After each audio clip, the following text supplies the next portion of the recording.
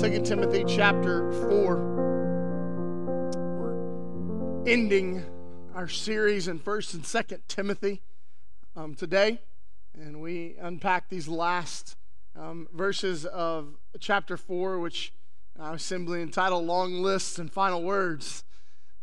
How do we get something from the text when it's just a bunch of names that Paul lists and then just some final things that he says, right? And so we're going to unpack his word this morning. This is Paul's last and final words. He's going to be executed shortly.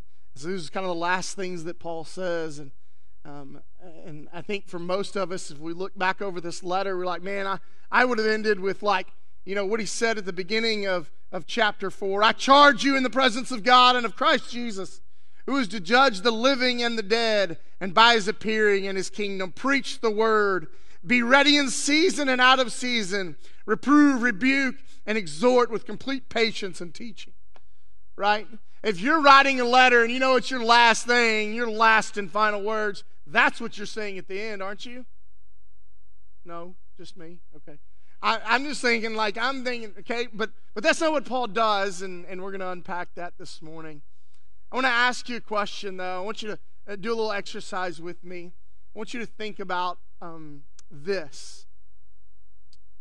What will be said at your funeral about you? I know you're like, man, it's a little heavy, Brady. Like, come on. Oh, I'm asking, seriously. Have you ever thought about that?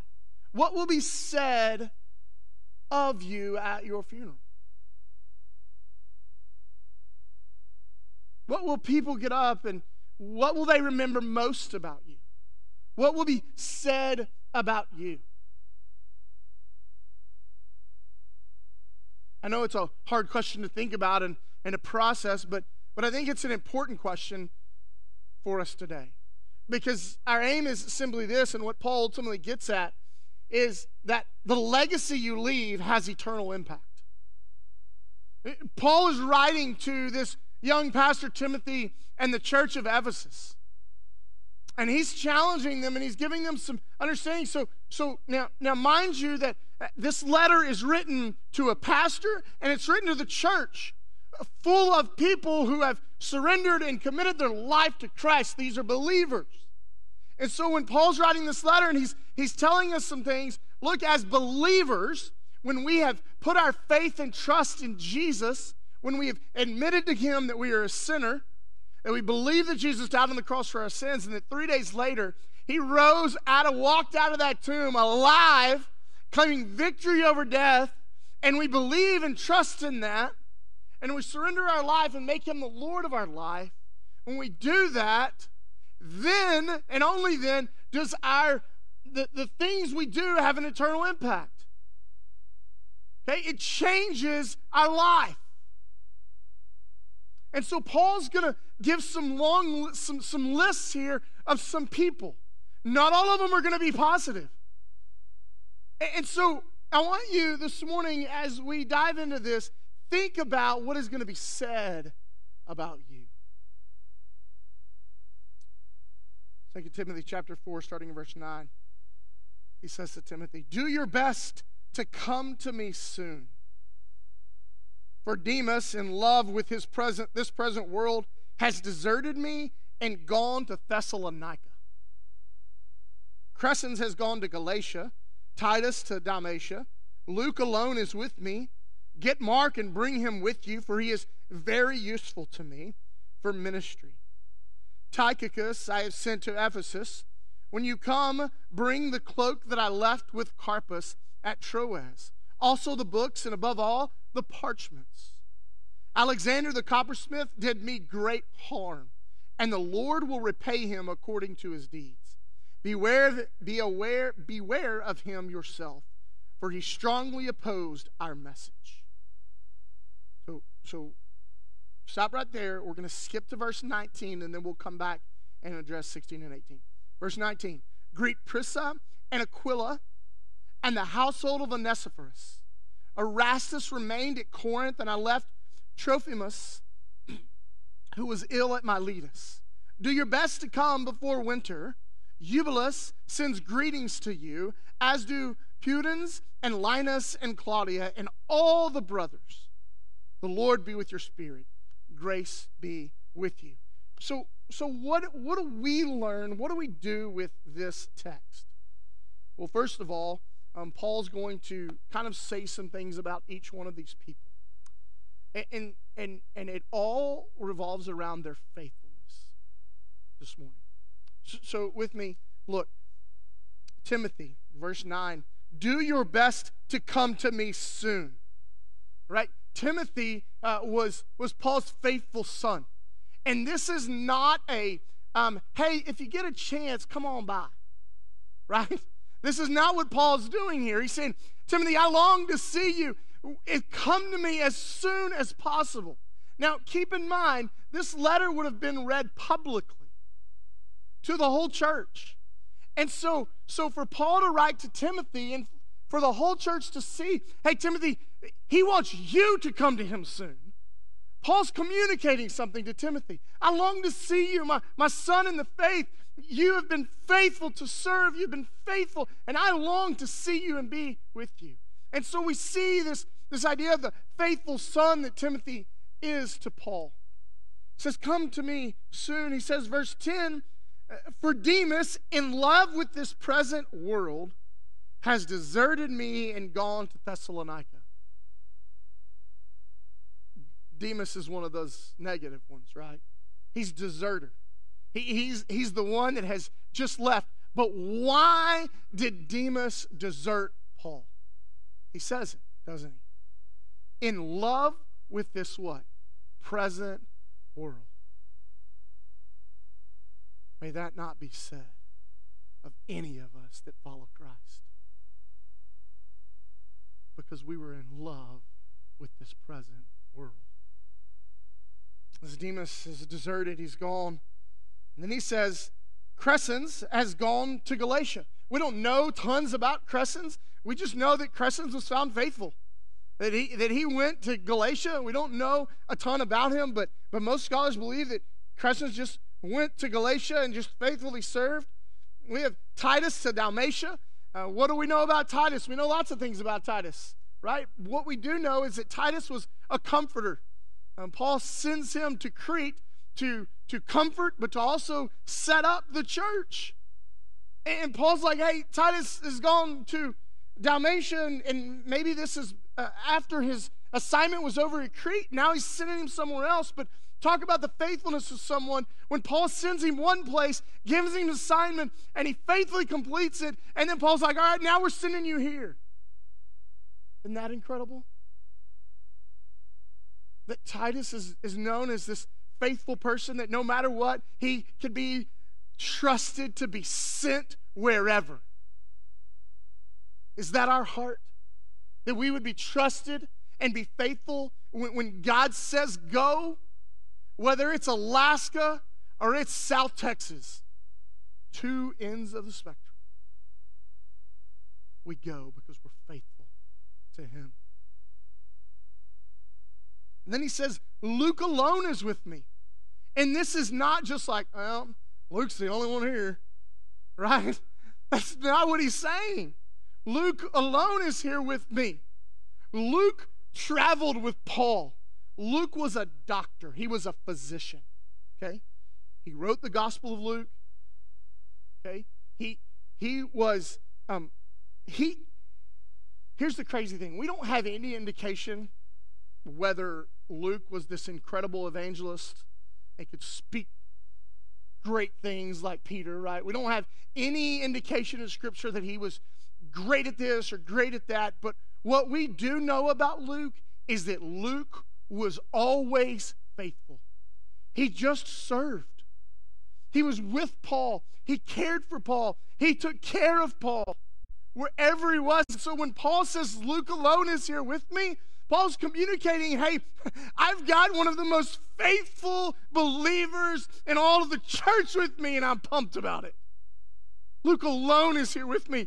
We're okay, right? He's faithful. Luke is faithful. He's faithful. He's faithful. How many of you would that be said of? That you were just faithful. Just faithful. Just to serve wherever and however. That we not come in week after week and just sit in these chairs and don't find a place to serve. Look, every Sunday morning there's a whole slew of kids that file out to go do kids worship, to do a Bible study that's geared for them so that they understand the gospel. We need volunteers every single week to go with them. And you can sit there and go, I'm not gifted with kids, or I don't, right? Keith, right? Look, I'm not like fantastic with kids either, right? But what I do know about Keith and Lacey in their heart is this. If they were asked, they'd file out that door and they say, how do we serve? Right? How do we serve? Are we just faithful? Whatever you need, God. Whatever you need. Then he's going to go on. He's going to say something profound and huge for us this morning. You're like, how do you get that? Get Mark and bring him with you, for he is very useful to me for ministry. Excuse me, Paul? What did you just say? Get Mark and bring him with you, for he's very useful to me for ministry. Okay, time out, Paul. History lesson for you. Go back to the book of Acts. Okay? Paul, as he began his ministry, there was this guy named Barnabas. And Barnabas was the first church planter. He's the first one to go about and start planting churches. And then Paul kind of comes under the tutelage of Barnabas. And so for a while in the book of Acts, we have Barnabas and Paul, and then all of a sudden it swaps and it becomes Paul and Barnabas. Because Barnabas was the one that would come along and teach Paul all of these things, and then it turned where it became Paul and Barnabas, and Paul became the one that went and planted churches, and Barnabas continued on in ministry. But there's this moment, okay, Barnabas was what? He was the great encourager. Okay, Barnabas was this incredible encourager. And there came this point in the book of Acts where Paul and Barnabas disagree. And that disagreement had to do with Mark. It had everything to do with Mark. And Paul was like, no, I have no use for him. We're not taking him. And Barnabas was like, I disagree. He does have use. We'll separate, and I will take him. And so Paul and Barnabas separate. Paul goes on his trip, and Barnabas goes on his trip, and he takes Mark with him. Paul, in a sense, had in that moment written Mark off. Let's be very careful. Very careful. Not to write off someone because we cannot see what God is doing. Because put in the hands of God, incredible things happen. And so Mark goes off with Barnabas, the great encourager, and now at the end of Paul's life, he's going, man, bring Mark, because that dude is useful. Because what Paul couldn't see and what Paul couldn't do, God could see and God could do. I want to illustrate this with a video this morning. About 11 months ago, there were some missionaries here from Honduras. The Circles and the Outlaws were here. And the Circles are in charge of, in Honduras, teaching a lot of the pastors in Honduras how to lead worship. And he was asking for instruments. If anybody had any old instruments, they would love to use them. And the Spencers had an old trumpet in their attic, and it wasn't being used. Okay, not that they thought it was useless, but it just wasn't being used. Their kids had gone on, and it wasn't being used. And so John and Marcy brought that trumpet up here and gave it to the circles. And I want you to see this, because this trumpet was in an attic. And put in the hands of God, it does this. I want you to watch this.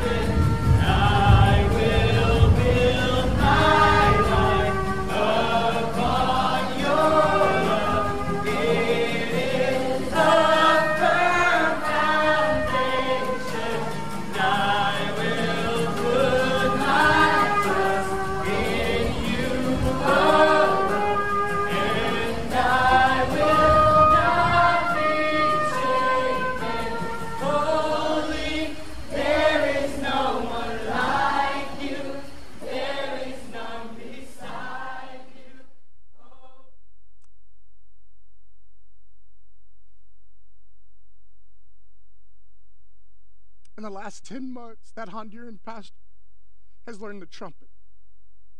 And there came a moment this summer when over 100 missionary kids are gathered for a camp, that all their electricity went out because of the storm. And they were able to continue and worship because of a trumpet. Don't you ever write anyone off. Because God can do incredible things and make someone useful for ministry. I hope that's said of every single one of us as believers. They are useful for ministry. It goes on in verse 12. Tychicus I have sent to Ephesus. He's the faithful messenger, right? Most likely Tychicus is the one that brought these letters to Timothy. But he's the faithful messenger, the one to bring the message. In verse 13, when you come, bring the cloak that I left with Carpus at Troas. Also the books, and above all, the parchments. So listen, Carpus here is the faithful host. He's the one that Paul entrusted some pretty big things to. One, his cloak, which would have been costly, okay? It would have cost Paul a lot of money, and Paul's like, hey, I left it with Carpus. I need you to bring it to me. But he also says, also the books, and above all, the parchments. Out of all these things, the parchments are what cost the most money. But Paul's like, hey, I need you to bring them to me. I need you to bring those to me. Because most likely Paul still continued to want to write letters to these churches. And that's what he would have done it on, is these parchments. And so we see Carpus, the faithful host. And then in verse 14, Alexander the coppersmith did me great harm. The Lord will repay him according to his deeds. Beware of him yourself, for he strongly opposed your message. And it says about Alexander, he's like, hey, I'm just warning you about him. He opposes the message, Timothy, and I'll warn you about him.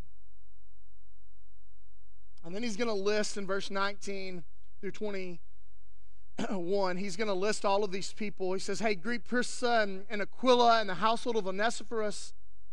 Erastus remained at Corinth, and I left Trophimus, who was ill at Miletus. Do your best to come before winter. Eubulus sends greetings to you, as do Pudens and Linus and Claudia and all the brothers. The Lord will be with your spirit. Grace be with you. He lists all of these brothers and sisters that are with him, that have come to minister to him and says, hey, Timothy, they send their regard. They send their prayers. They send all that they are to let you know that they're with you. Now, what we do as brothers and sisters in Christ, encourage one another. Hey, we're with you. Whatever you're walking through, I'm with you. Right? Whatever's going on in your life, we are together in this as brothers and sisters in Christ. We are together in this. I hope that at the end of all of our lives, whatever is said about us, most of all will say that we were faithful. That we were faithful.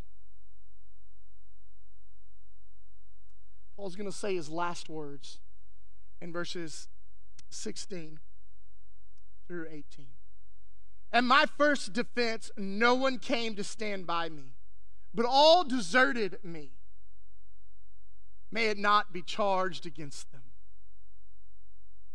I love how Paul does this because it's the way Christ would have did it, right?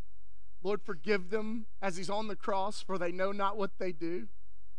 This is the same vein Paul is saying here. In my first defense, no one came to stand by me, but all deserted me. But God, may it not be charged against them. Because listen in verse 17. But the Lord stood by me and strengthened me, so that through me the message might be fully proclaimed, and all the Gentiles might hear it. So I was rescued from the lion's mouth. The Lord will rescue me from every evil deed and bring me safely into his heavenly kingdom. To him be the glory forever and ever. Amen. Paul is saying here, in all of it, God is the one that sustains me. In all of it, God is the one that sustains me. He's the one that pulled me out of the lion's mouth. He's the one that will bring me safely into his kingdom. He is. Paul is saying something profound because listen, here's the thing. If you don't know, here's what Paul went through. He was beaten multiple times. Paul was beaten and left for dead. Paul was shipwrecked 3 different times. At one point, floated in the sea for a day and a half. That sounds fun. Anybody? No? I'm not like, I don't get in the ocean anyway. Like, I've watched too much Shark Week. Not happening. Like, but I was laughing about this with Logan. It's like, I might pass out from the anxiety of floating in the sea for a day and a half. I may die from that before anything else, right? But this is what he did, right? He was stoned and left for dead. Again, stoned and left for dead. I remember growing up in West Texas throwing rocks just because there's nothing else to do. We just throw rocks. And just thinking about that, it's like they would pick up rocks and literally throw them at humans. And that happened to Paul. He was stoned and then left for dead. They just like, we've thrown enough. We're leaving. That's what he went through. He was snake bitten. Now that story, Paul reaches in and gets bit by a snake and survives. But there wasn't suffering that didn't go with that. If you know anything about snake bites, they're not pleasant. Right? Swelling happens. There's all kinds of things that go on. Neurological things. Like, this is what he went through. He was robbed. He was jailed. Starved. There was an assassination plot against his life. Like, this is Paul's life. Philippians. To live as Christ, to die as gain.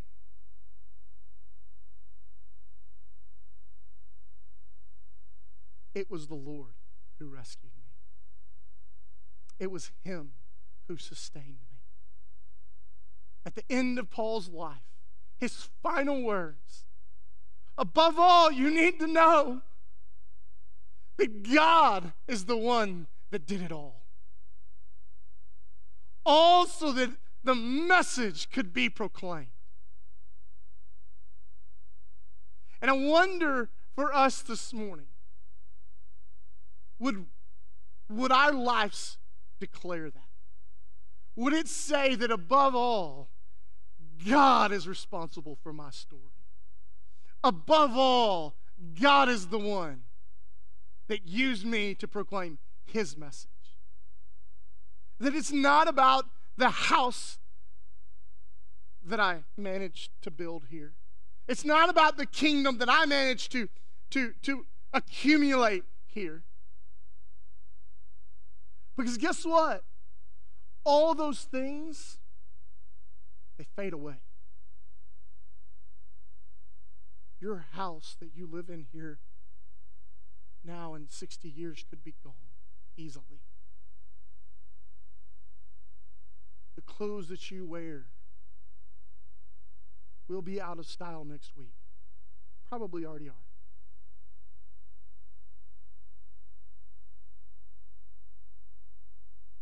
The stuff that we think we have to have, that's going to somehow make us happy, won't.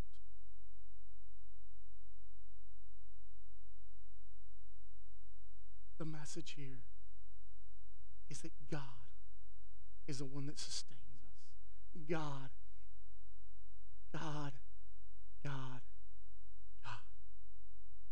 At the end of your life, will your impact to your children, to your grandchildren, to those you work with, to those that are your closest friends, to your brothers and sisters in this room, at the end of your life, will they say of you, their story was all about God and what He did? Will they say, you're a good mom? They worked a lot. They provided well. What will be said about you? I know what I want said about me. I want my kids to stand up and say, above all, Daddy pointed us to Jesus. That's what I want. What do you want? Let's pray. Father, thank you for your word this morning. God, we are grateful that every week we get to come in here and we get to open it up freely, and we get to be challenged by what you have called us to. Some days it's difficult, Father. It's hard to chew on. It's hard to swallow. But Father, pray that you would just let us this week. Let it simmer.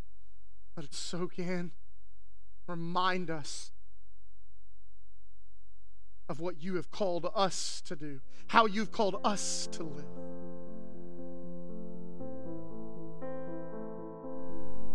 And Father, may we live it. It's in your mighty name we pray.